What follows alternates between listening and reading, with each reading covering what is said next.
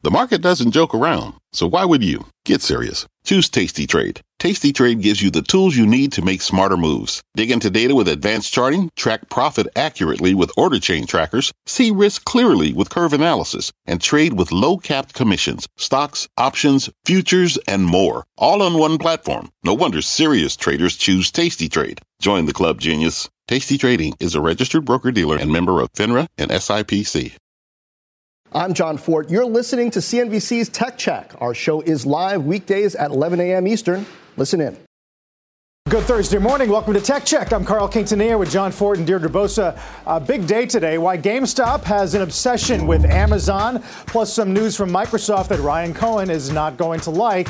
Then, if you can take the heat, get out of the App Store. Creators feeling the pressure from Tim Cook and are fighting back.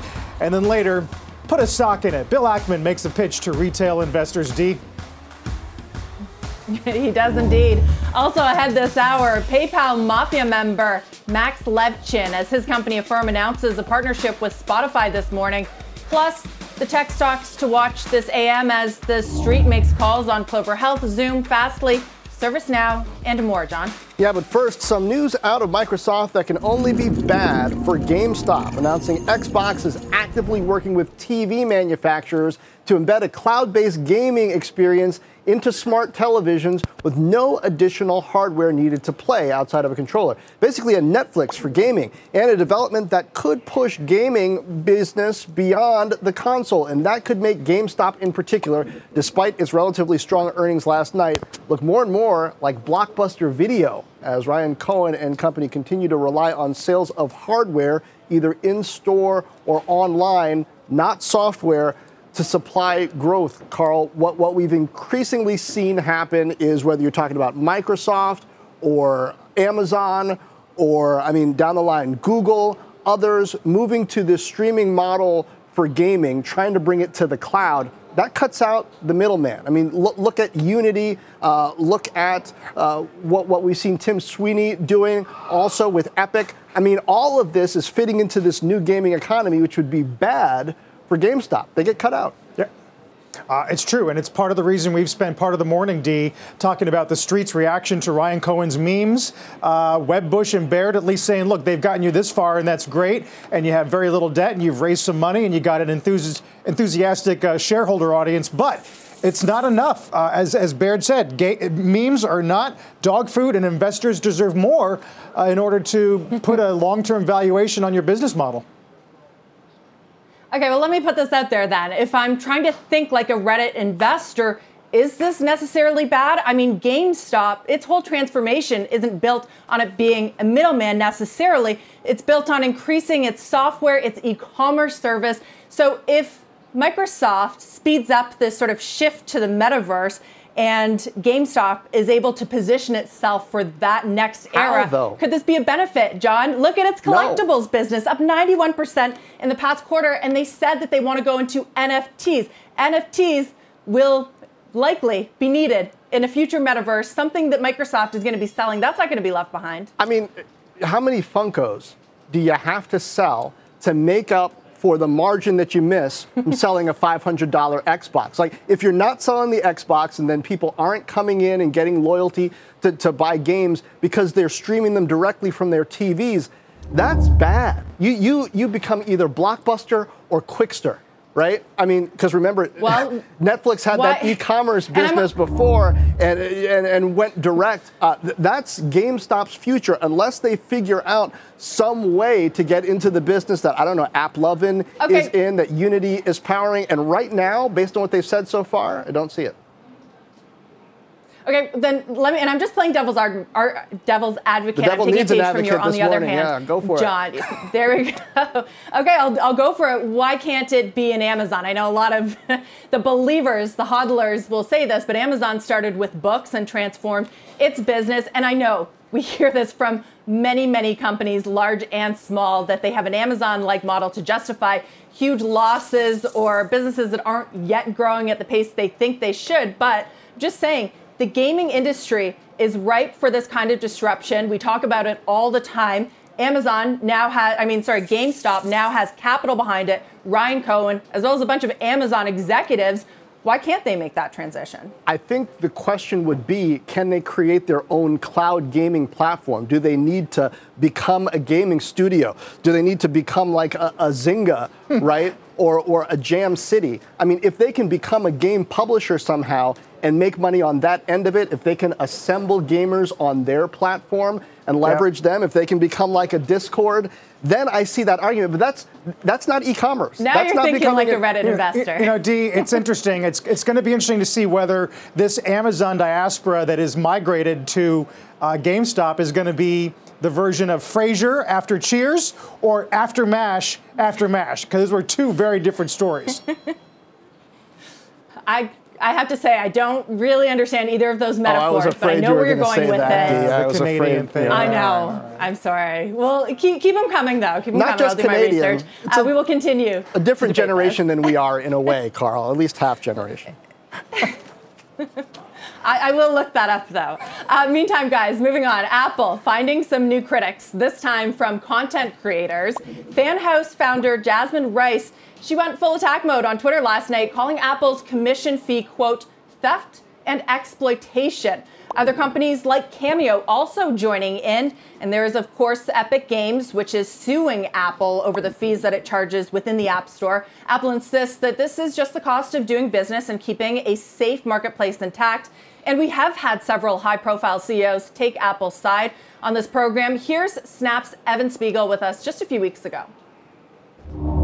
Snapchat wouldn't exist without the iPhone and without the amazing platform that Apple has created. And so in that sense, I'm not sure we have a choice about paying the 30% fee. And, of course, we're happy to do it in exchange for all of the amazing technology that they provide to us in terms of the software, but also in terms of their hardware advancements.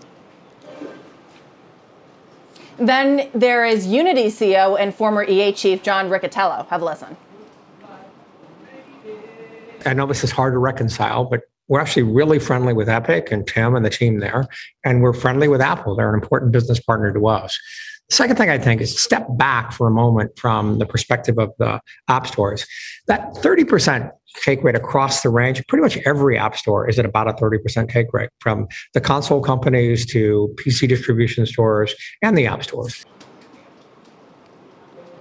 And now we're going to hear from the other side. Here to break it all down, two critics of Apple's App Store, FanHouse co-founder and content creator who I just mentioned, Jasmine Rice, and Cameo CEO Steven Galanis. Good morning to you both, and thank you for being here. Good morning. Thank you for us. To Spiegel's point, and Jasmine, I'll go to you first. Would FanHouse exist in its current form without the App Store? I think this is tricky here. It's yes and no. Directly to your question, current form, no, right? A lot of our creators rely on this app to be able to connect to their fans, to be able to sell their content to their fans, and to be able to make an income, because we know everyone is on their phones. And without being on the App Store, this would hurt creators' revenues for sure. Okay, Steven, same question to you. Would Cameo exist in its current form without the App Store? Yes, it would. And interestingly, Cameo today, over 80% of our revenue comes from web versus app. Part of the reason is, like Jasmine, we were actually kicked out of the App Store for 3 years ago. And, in our business, we have a 25% take rate. So effectively what's happening is any cameos that are booked on iOS, the creator is getting 52.5%. Cameo makes less than Apple from Cameo's business. The big issue here is that if Apple continues these policies, it's really putting a tax on creators. Imagine if Uber drivers or Airbnb hosts had to pay a 30% take rate for their physical labor. The big difference that Apple had looked at digital creators, they really thought that this was a digital good, like a coin in the game where there's no marginal cost. But on this side, this is real people doing real work. And as you're seeing, a lot of the biggest platforms in the creator economy, a lot of the real work now is happening on web. You look at companies like OnlyFans or Patreon, Twitch, most of revenue is coming from web. So if Apple continues this, the big issue they're going to have is that the creator economy is going to be built on web and off platform. So that's pretty fascinating. Jasmine, I wonder if you can sort of speak to the psychology of a content creator in the wake of what Epic and the stand they've made, all right, what they've done. Where is the willingness right now to simply walk, to say, look, we can do this elsewhere, unless you bring your fees down. Is that a conversation that creators are actively having? I think, I mean, we've talked to all of our creators, and I am, as mentioned, a creator myself, and we can exist on web, but it would just be so much harder, right? In-app notifications brings people to opening the app. It brings people to consuming the content there. And Apple knows this. Apple knows that it's kind of running a monopoly here, and that's why it's taxing 30%, and it's kind of like, we'll pay this or you're out. And for small developers and small content creators who are just people, there's really no choice here, and that's why, I use the words that I used. I said that this is theft, this is exploitation, because it's very much oppressive when you're not giving people a choice. Jasmine, I hear you, and I hear so many small businesses who have what sound like legitimate beef with, especially Apple's inconsistencies sometimes in the App Store. But what I don't get is why people think they have the right to decide how much Apple charges for placement in its own store. I mean, you called it a monopoly, but then you've both said that the web is an option at the same time, which suggests to me it's clearly not a monopoly. It's just a really nice store, and you'd like to be there. I mean, right, OnlyFans is very successful. I think you yourself made $35,000 in a month there in a sanitized way on OnlyFans, I should point out. And it's over the web, right? So what's the problem? Correct. So the issue. Sorry, that was to Jasmine.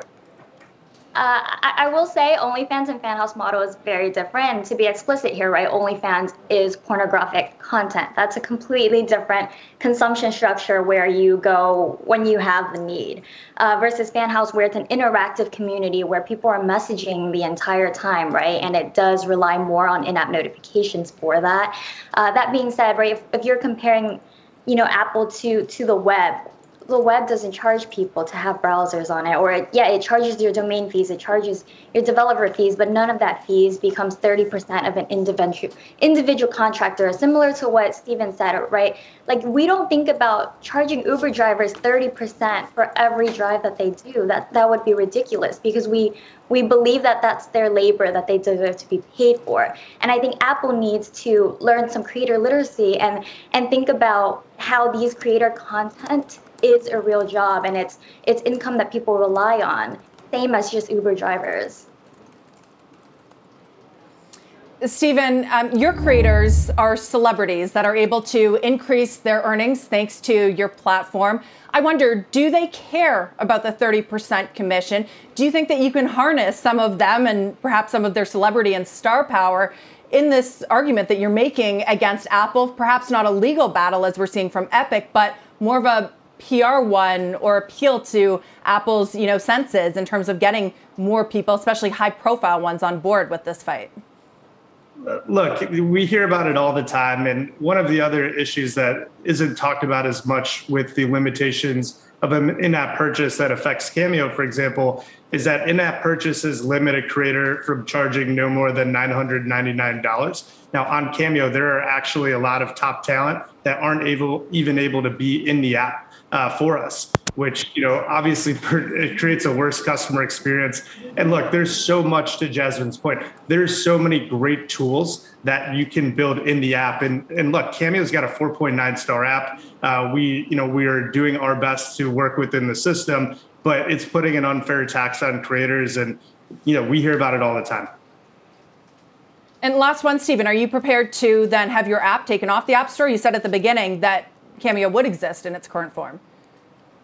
We had done that, and one of the issues when we were out of the App Store for a while, it was a limit. It was really a situation. It's not that we were out of the App Store, but we actually disabled bookings in the app. So imagine, DJ, you're talking about our business and you're describing Cameo to someone, and people say Cameo is an app that. Right? But you can't purchase. Our app went down to 2 stars. What we ended up doing was putting bookings back in the app. As I mentioned, it's about 20% of our business right now. And, we're a 4.9 star app today. We're happy to be in there. We just love to work with Apple. And again, this is not about Cameo. This is not about FanHouse. This is about the creators. And this is about making sure that creators are getting more than 52.5% of the work that they do on a lot of these platforms. Yeah, and if I well, can it's really chime in- important that you guys bring us this angle. Yep, Jasmine. Oh, sorry. I know you mentioned earlier too that it is fair, and from the statements of the people that you showed, that they do provide value, and I think we absolutely agree. I think Stephen and I would both be happy to pay Apple something from our revenue share, right? We take 10%, Cameo takes 25%, and creators can still walk away with the majority of their income if we get to pay our profits. But the way Apple's policies apply takes 30%, right, of the entire thing. Yeah, one last thing I'll mention. A really important distinction, Jasmine. Yeah, one last thing that I'll mention too, that is really part of the crux of this problem, is that the App Store doesn't allow you to download an app off Apple. So, our creators are paying a 3% take rate to Stripe, on web bookings, and it's literally 10x higher to be in the App Store. So it really is a big tax on the creators, and we're just trying to stand up for the creators and make sure they're getting as much of their hard work as they deserve. Well, we really appreciate you bringing the creators angle to this, which is really important. We've talked a lot about the developer angle. Stephen Galinis and Jasmine Rice, thank you very much. Thanks, guys. Thank you. We mentioned it before, GameStop's obsession with Amazon, Affirm CEO Max Levchin, and Monday.com goes public on a Thursday. We got a big hour of Tech Check, and it's just getting started. Canva presents stories to keep you up at night. It was an ordinary workday until... The Singapore presentation is at 3 a.m. The office was shocked. But that's when we sleep. Maya made it less scary with Canva. I'll just record my presentation so Singapore can watch it anytime. Record and present anytime with Canva presentations at canva.com. Designed for work. What does it mean to be rich? Maybe it's less about reaching a magic number and more about discovering the magic in life. At Edward Jones, our dedicated financial advisors are the people you can count on for financial strategies that help support a life you love. Because the key to being rich is knowing what counts. Learn more about our comprehensive approach to planning at edwardjones.com/findyourrich. Edward Jones, member SIPC. Affirm and Shopify out with a deeper partnership. The buy now, pay later company Affirm launching a new venture exclusively powering Shopify's Shop Pay installments. The program allows people to pay in 4 installments and it's now going to be available for all 107 million Shop Pay users. Early access to the service is already available to more than 12,500 merchants. And for companies using installments already, average order volume is up to 50% higher than with other payment methods. And joining us now is Affirm co-founder and CEO Max Levchin. We occasionally mention that Max also co-founded PayPal, so been in this digital payments space for a long time. Max, we've been talking a lot about inflation, higher prices happening, and the impact on the economy, on consumers. I wonder what you see in buying behavior and what this means for sellers when you're able to break the payments down this way. So first of all, thank you for having me. Exciting day for us. I think this partnership is a long time coming and could not be more thrilled to talk about all these things. On buying behavior, in general, we're seeing a significant acceleration in consumer sentiment about saying yes to things. They've been saying no, they've been told to say no to themselves for so long, just tremendous amount of demand for things in all kinds of places. Travel is still down relative to 2019, and yet it's growing very, very rapidly. We saw fiscal Q2 was a triple of fiscal Q1 for us, which is not the kind of growth you normally expect. There's a tremendous number of all kinds of really interesting things that got postponed, like weddings and fancy outfits that were not a thing to buy in 2020, which are now just an extreme demand. We're seeing growth in all sorts of places, and which may be sort of counterintuitive, but all the learnings that people have had about working out in their home or cooking more often because you can't go to a restaurant is not slowing down, which is quite interesting. I'll actually touch on inflation since you brought it up, and it's a really interesting topic. I think obviously inflation fear is something that you have when you have an accelerating economy. The thing that's interesting about Affirm, we become more valuable in a higher interest rate environment because more than half of our volume is interest free, and 0% is that much more compelling if you are a shopper looking at a price that just went up. Yeah. No, we were just talking to some creators about the Apple's App Store, right? And big platforms have become such key players in the digital economy. Amazon on the e-commerce side for sure. Shopify, though, attempting to provide tools and options to smaller business, a different option perhaps than being a third-party merchant through Amazon. How much of this is about that flexibility, giving it to merchants, giving it to small business, and applying technology tools? How important is that going to be? That's exactly right. Shopify is fundamentally about bringing modern top-end technology tools to their massive merchant base. There are hundreds of thousands of merchants that are eligible for Shop Pay installments that we're announcing today, and lots of other really great tools, both by Shopify and by the developer ecosystem they have created. And most of them are anyway, tiny little businesses that would never have access to these kind of tools. We're very excited to partner with them. The reason they chose us is because we are a technology-first, technologist-led company.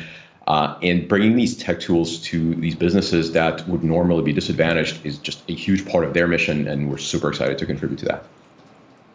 Hey, Max, talking about the consumer's willingness to spend in the face of rising inflation, Bank of America's got a chart out today looking at existing home sales, where growth has obviously slowed, versus furniture sales, which are now echoing that slowdown.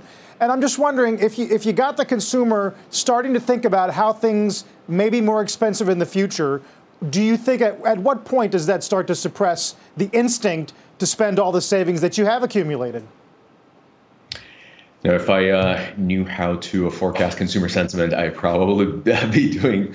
I can't complain. I think Affirm is doing fantastically, but it's always very hard to throw that particular dart against the wall. That said, we are not seeing a slowdown in our homewares category, especially things like connected fitness and lifestyle. So my guess is that things are going to keep going strong, although I'm sure some of these things are unevenly distributed. Good morning, Max. It's Deirdre. Another buy now, pay later fintech, a European one. Klarna announced it raised money this morning at a nearly $46 billion valuation. Its CEO says that it plans to use the capital to further expand in the U.S., where it says it is already leading among merchants. Why should merchants choose Affirm over other players that may have a bigger footprint also overseas? I think U.S. merchants, my guess is probably want to go with a U.S. leader, and I respectfully disagree. I think we are the U.S. leader, and I think with this launch on Shopify with hundreds of thousands of U.S. eligible merchants and hopefully millions to come, we're solidifying that position. That said, we are different. The thing that makes us quite different from the rest of the BNPL pack is we don't do others will, and we can do the things that others won't. We've never charged a penny of late fees and continue abiding by this extremely pro-consumer total transparency stance. And that's something that is fundamental to us and a huge part of our brand and our value promise. And that is why Shopify partnered with us. And as I said, we are a tech company first. We build things that we see missing in a marketplace. And so the thing you can expect from us as a merchant, as a customer of ours, we will continue innovating and creating things that are very new, that have not been seen before. And if you want to partner with a leader, I think Affirm is the right choice. Max, but before we let you go, I got to talk about, we're talking about interest rates a bit. Savings. A few days ago, I was shopping around trying to figure out where you can still get a decent interest rate on savings. Happened to notice that Affirm has a savings account option as well. How does that financially interplay with the loans that you also do within the structure of your business? So the reason we launched savings account, and thank you for considering being a customer or becoming a customer if you are, is because we've seen that engaging deeper with the customers helps us retain them better, helps us be there when they need us, and actually helps them make more responsible financial decisions. Telling them, hey, we have tools for you, many cases interest-free, never late fees, never deferred interest, never gimmicks, but also, by the way, here's a tool to save, has been really great. And if you look at the engagement levels and customer satisfaction levels among those that open an Affirm savings account, they're even higher than our already, what do you think is a very, very impressive Net Promoter Score. And so primarily it's there to help our customers, and we are excited to offer an excellent rate as well. Yeah, I couldn't help but notice your rate's a little higher than Goldman Sachs, Marcus, even. Max Levchin, thank you. Thank you so much. Redefining Moneyball with the Oakland A's and Dogecoin, that's coming up. But first, watch Clover. B of A has seen enough after the meme surge to start the week. They downgrade the stock today, says the valuation no longer supported by fundamentals, target at 10, and it's already well off the high from yesterday of almost $29. Tech Check, back in a minute. Canva presents Unexplained Appearances. It was an ordinary workday until... That presentation appeared out of thin air. Also, it's eerily on brand. Wait, did that agenda just write itself? Words appear, making this unexplainable case... Unexplainable? It's Canva's AI tools. I can generate slides and words in seconds. Really? The real mystery is why I'm only learning this now. Canva.com, designed for work. Resetting here at the bottom of the hour. Welcome back to Tech Check. I'm Carl Quintanilla with John Ford, Deirdre Bosa, and Julia Boorstin. JB's got more on Tim Cook today and the businesses that Apple is putting on edge. But first, a news update with our Seema Modi. Hey, Seema. Hey, Carl. Here's what's happening at this hour. We're starting with inflation hitting a 13-year high. The consumer price index up 5% since last May. The one-month gain of 0.6% topping forecast. Used car prices are showing some of the biggest gains. Bond yields are largely unchanged on this news. Jobless claims continuing their decline, falling to another pandemic low of 376,000. Continuing claims posting their biggest drop in weeks and fell below 3.5 million for the first time since March of last year. Signet Jewelers wowing investors with earnings that were 75% above estimates and same-store sales that had more than doubled. The company raising guidance. Signet shares rose as much as 22% this morning and now up about 10% at this hour. RH building on its gains from before the bell. The home furnishings retailer beat Q1 estimates and sharply raised revenue guidance for the next quarter. The company citing the hot housing market and the record stock market. RH shares are up now about 140% in the last year. John, I'll send it back to you. Seema, thanks. Now, we talked earlier about creators' issues with Apple's fees. Julia Boorstin's got more on why so many industries are feeling pressure right now from Tim Cook, not just video creators. Julia? That's right, John. Well, Apple's expanding the options in its ecosystem and building the walls around its garden higher, and some companies are pushing back. As you just heard, just yesterday, FanHouse joined the list of companies not wanting to pay Apple 30% of the payments that people give creators through its iPhone app. Now, this is another, albeit small, company supporting Epic's lawsuit against Apple for those fees that Apple charges. Now, this is just the latest example of how many different industries are on edge about Apple's broadening reach. We just learned this week that Apple is launching its paid podcast tool, putting it further into competition with Spotify and other music podcast platforms that will launch next week. Now, Spotify filed a complaint back in 2019 about Apple's power in the App Store, which prompted the EU to investigate competition concerns. And Apple's recent announcements are spreading concerns to new industries as well. The ad tech industry felt a blow from Apple unveiling ramped up privacy tools that will limit ad targeting. Journalists now warning that Apple's mail blocking of email metrics could threaten the newsletter boom. And of course, device tracking system Tile accused Apple of anti-competitive behavior, saying Apple was preventing Tile from continuing to track locations while its new rival AirTags have access to more data. And the security industry, including Google Nest, is watching the new Apple HomeKit-enabled smart thermostats and security cameras. This all comes as Democrats circulate drafts of antitrust bills following a year-long investigation into Apple along with Amazon, Facebook, and Google. The drafts could change, but they could limit the ability of Apple along with Amazon to operate marketplaces for products and apps where they sell their own goods and apps. So, John, this is going to be a fascinating space to watch. Yeah, it is, Julia. But, you know, I like to argue with people. What can I say? I think it brings out the facts and helps people consider different angles. When it comes down to it, there are more web browsers out there than there are iPhones. There are more Android phones out there than there are iPhones. People seem to like the way Apple has curated the iOS and App Store experience so people feel safe, spending money there. So these creators have said, yeah, we could do it on web, but we want the bells and whistles that Apple adds into its ecosystem, but we don't want to pay for them. Do you understand that? Does that make sense? John, look, I'm in agreement with you in that Apple offers a huge amount of value to consumers.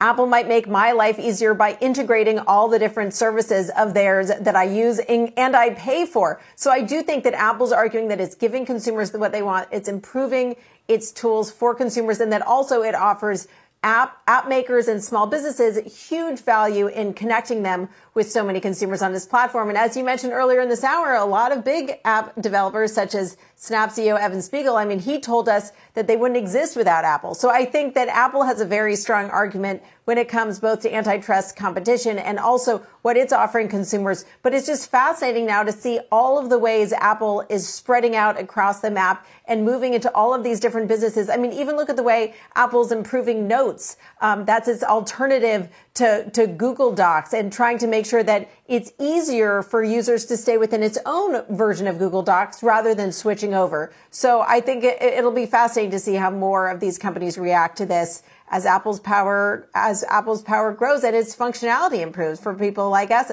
John, who love to use all those tools. Yep, as its power and functionality grows, also does the controversy. Julia, thanks for expanding that out for us. Meantime, guys, want to ride the retail wave? Well, be sure to get out in about 2 weeks. Read the reasons why only at CNBC.com. And meantime, watch Zoom. Argus upgrades it this morning, takes it to a buy price target of $440. Says the pivot to hybrid work should work out for shares in the long term. Shares are up about nearly 2.5%. A lot more tech checks straight ahead. Stay with us. Is Doge hitting a home run? Ask the Oakland A's, who recently made sports history by giving Doge holders the chance to buy tickets this season. Have a listen.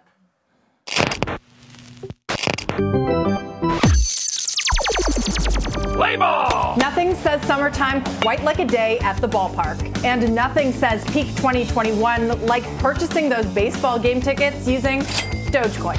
We added the ability to buy tickets with Dogecoin. We had 50 transactions just the first day. California's Oakland Athletics Club recently making history by becoming the first Major League Baseball team to sell game tickets in exchange for the meme cryptocurrency. When we saw the opportunity to support the A's and support Doge, we jumped on it. Earlier this year, the pro baseball team made full season suites available for $1 Bitcoin, becoming the first MLB team to price a ticket offering in cryptocurrency. But the question on many fans' minds, will transacting in digital cryptos be a grand slam across the field of sports? It seems crypto's steady advance into the mainstream is no swing and miss just yet. You're out! For the entire piece, take out your phone, scan this QR code. It will take you to our website, cnbc.com/techcheck, where you will find an entire treasure trove of content just like this. And John, they're serious about this. The Oakland A's, they're holding on to their cryptocurrencies that they're taking in from payments. Yeah, first Moneyball, now they're playing some Doge ball. I like it, D. Roblox, meanwhile, facing a huge suit from music publishers this morning after allegedly letting game creators use unlicensed songs.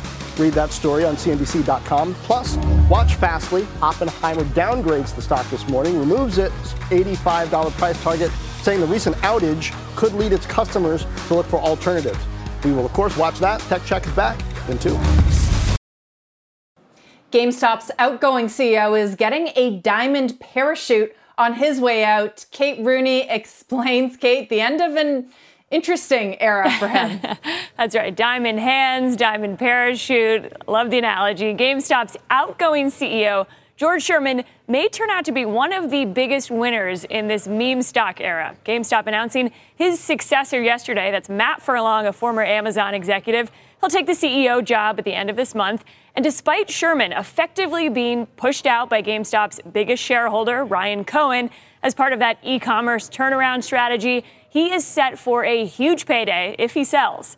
Sherman's exit agreement calls for his 1.1 million GameStop shares to vest faster than usual, meaning he can sell those when he leaves. And based on where the stock is trading or where it opened today, Sherman shares are worth more than $260 million. Big payouts for these departing executives aren't unusual, guys, but it is usually tied to performance. And as we saw in earnings yesterday, GameStop's financial performance has not quite kept pace with its 1,400% rally in the stock this year. Sherman joined GameStop back in April 2019, a few months after the company had failed to find a buyer. He was GameStop's 5th CEO since 2017. He had also pledged to turn the company around, and the company did reduce costs and debt while he was there, but revenue fell by more than $1 billion in his first year alone, and losses topped $680 million in the past 2 years combined. Guys, Sherman's not alone. We have 3 other executives, including the CFO, with that same accelerated vesting period. The question now, will they sell? Guys, back to you. Wow, that's quite a development, Kate. I appreciate that. And speaking of which, as one group of executives leaves, another crop comes in, and they're all from the same place. We just told you GameStop named Matt Furlong CEO and Mike Recupero CFO. Both previously worked for Amazon's consumer business. For those counting, that's now 5 former Amazon executives in the GameStop C-suite, with their COO, CTO, Chief Growth Officer, all having previously worked for Bezos and company. Back when Ryan Cohen was with Chewy, he said of his management hiring strategy, quote, "We use a special proprietary tool called LinkedIn, and we look for people with very relevant experience at companies we respect." Apparently, that search begins by typing Amazon in the search bar. You know, Dee, years ago, it was GE executives who, when they figured out they weren't going to help run the company, were highly courted by other management to come run their business, and that's clearly a generational shift now that's gone to Amazon. Right. We don't know how senior exactly these guys were in the grand scheme of Amazon, but we have seen this management shift at the top over the last year. Of course, Jassy coming in to take over from Jeff Bezos, a few other of Bezos's lieutenants leaving, one coming back, John. I'm curious about the compensation package, right? We have seen actually a number of Amazon executives leave the company, mostly for Silicon Valley startups or venture capital firms. Interesting to go to GameStop. You wonder what they're offering in terms of pay and incentives with that incredible run this year already. Well, it's not like Jeff Wilke is going to GameStop. These aren't like the top Amazon executives that Amazon is losing. But, you know, I got to say, if you're an investor, I would wonder about the strategy here. Is GameStop, even with these hires, skating to where the puck is, or to where the puck is going to be? I mean, e-commerce, you're still selling physical goods and maybe individual software, packaged software titles. You're shipping them maybe instead of people coming into store. But as we were talking about at the beginning of the show with this Microsoft Xbox move, is that business going to be there in any significant way in 5 years, say? I think that has yet to be seen. We'll see what the strategy really is. Okay, moving on. The CEO of Monday.com is next as that company goes public through a traditional IPO. We will ask why after the break. In the meantime, watch shares of ServiceNow. Goldman adds the stock to its conviction buy list, saying accelerating subs revenue should improve near-term fundamentals. Price target there, $6.95. Bill McDermott told the story here on Tech Check not long ago. See it there, up more than 4%. Tech Check is back in 2 minutes. Call it a case of the Mondays here on Thursday. Productivity platform Monday.com goes public at the NASDAQ this morning in a traditional IPO as we continue to await the opening trade there. It's a competitor to Asana. With us this morning, talk about the company, the origins. Monday.com CEO Aaron Zinman is with us. Aaron, welcome. Good to have you. Thanks for having me. This company's got a fascinating backstory. It was actually a spinoff from a prior company back in after 2010. Can you talk about how you got to this point and sort of the space you're trying to carve out in workplace management? Yeah, sure. So it's been an exciting journey since we started the company. So we started with a mission basically to give people the power to control their own software. If you think about it, people have been using software for a very long time. Usually the way people use software is in a very specific way. A software is built to serve a very specific use case. With Monday.com, we created a new type of a type of people that basically allows you to use software in any way you can imagine. So you control kind of your own workflows, how you visualize information. So essentially giving the power to our users. The number of customers, I think, is over 100, almost 130,000. Is this a small customer model, or are you trying to attract large enterprise? So we try to attract both. Through our marketing campaigns, we get both SMBs, but also large enterprises that use our platform. We have customers of over 7,000 people using Monday OM platform. And as we grow, we manage to enable the platform to accommodate more and more enterprise companies. And among those that have agreed to purchase some of the shares in a private placement at the IPO price include Zoom and Salesforce's venture arm, some pretty big names. Can you talk about the relationship that you have with those two? Yeah, so we have very long relationship with both Salesforce and Zoom. We actually have an integration in our platform for both. So it's been a long relationship. And I think that investment is a testament to the fact that they both believe in the company and its future. So it's a great addition to our IPO process. We will watch for the opening trade. Aaron, congratulations to you. Look forward to talking to you in the weeks and quarters to come. Thanks. Thanks for having me. And up next, Bill Ackman pulls an Adam Aron and gets weird with a puppet. We will explain after the break. Meantime, watch UPS shares this morning. JP Morgan ups it to overweight today. Price target raised to 243. Tech Check is back after one more quick break.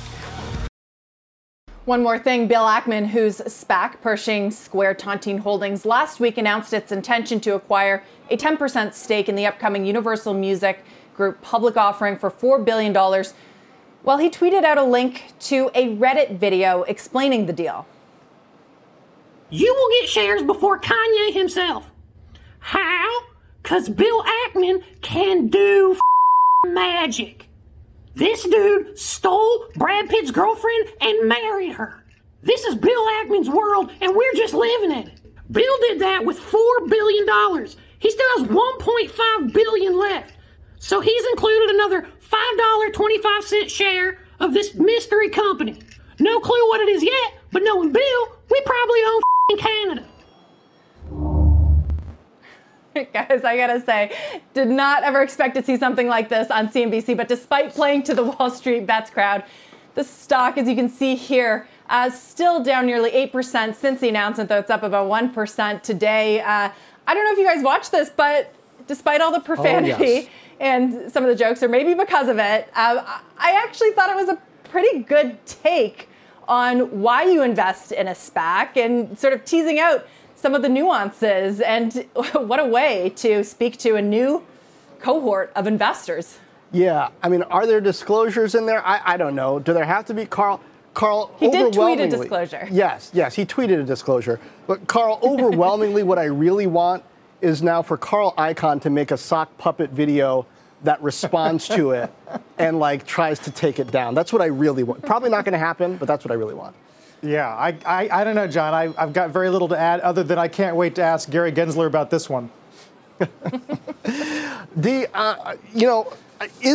is certainly going to be one of those things, like the sock puppet before it from Pets.com, where we thought about it showing kind of the sign of the apocalypse before the .com bust. Whether this is a bust or not, I don't know. This is another sock puppet that we are going to remember. Okay, anyway, meantime, Tesla planning to roll out its new Model S Plaid today at the Fremont plant in California. The higher-end version of the Model S will cost just under $120,000 and can go nearly 400 miles on a single charge. Elon Musk also saying the car can go from 0 to 60 in just 2 seconds. Carl?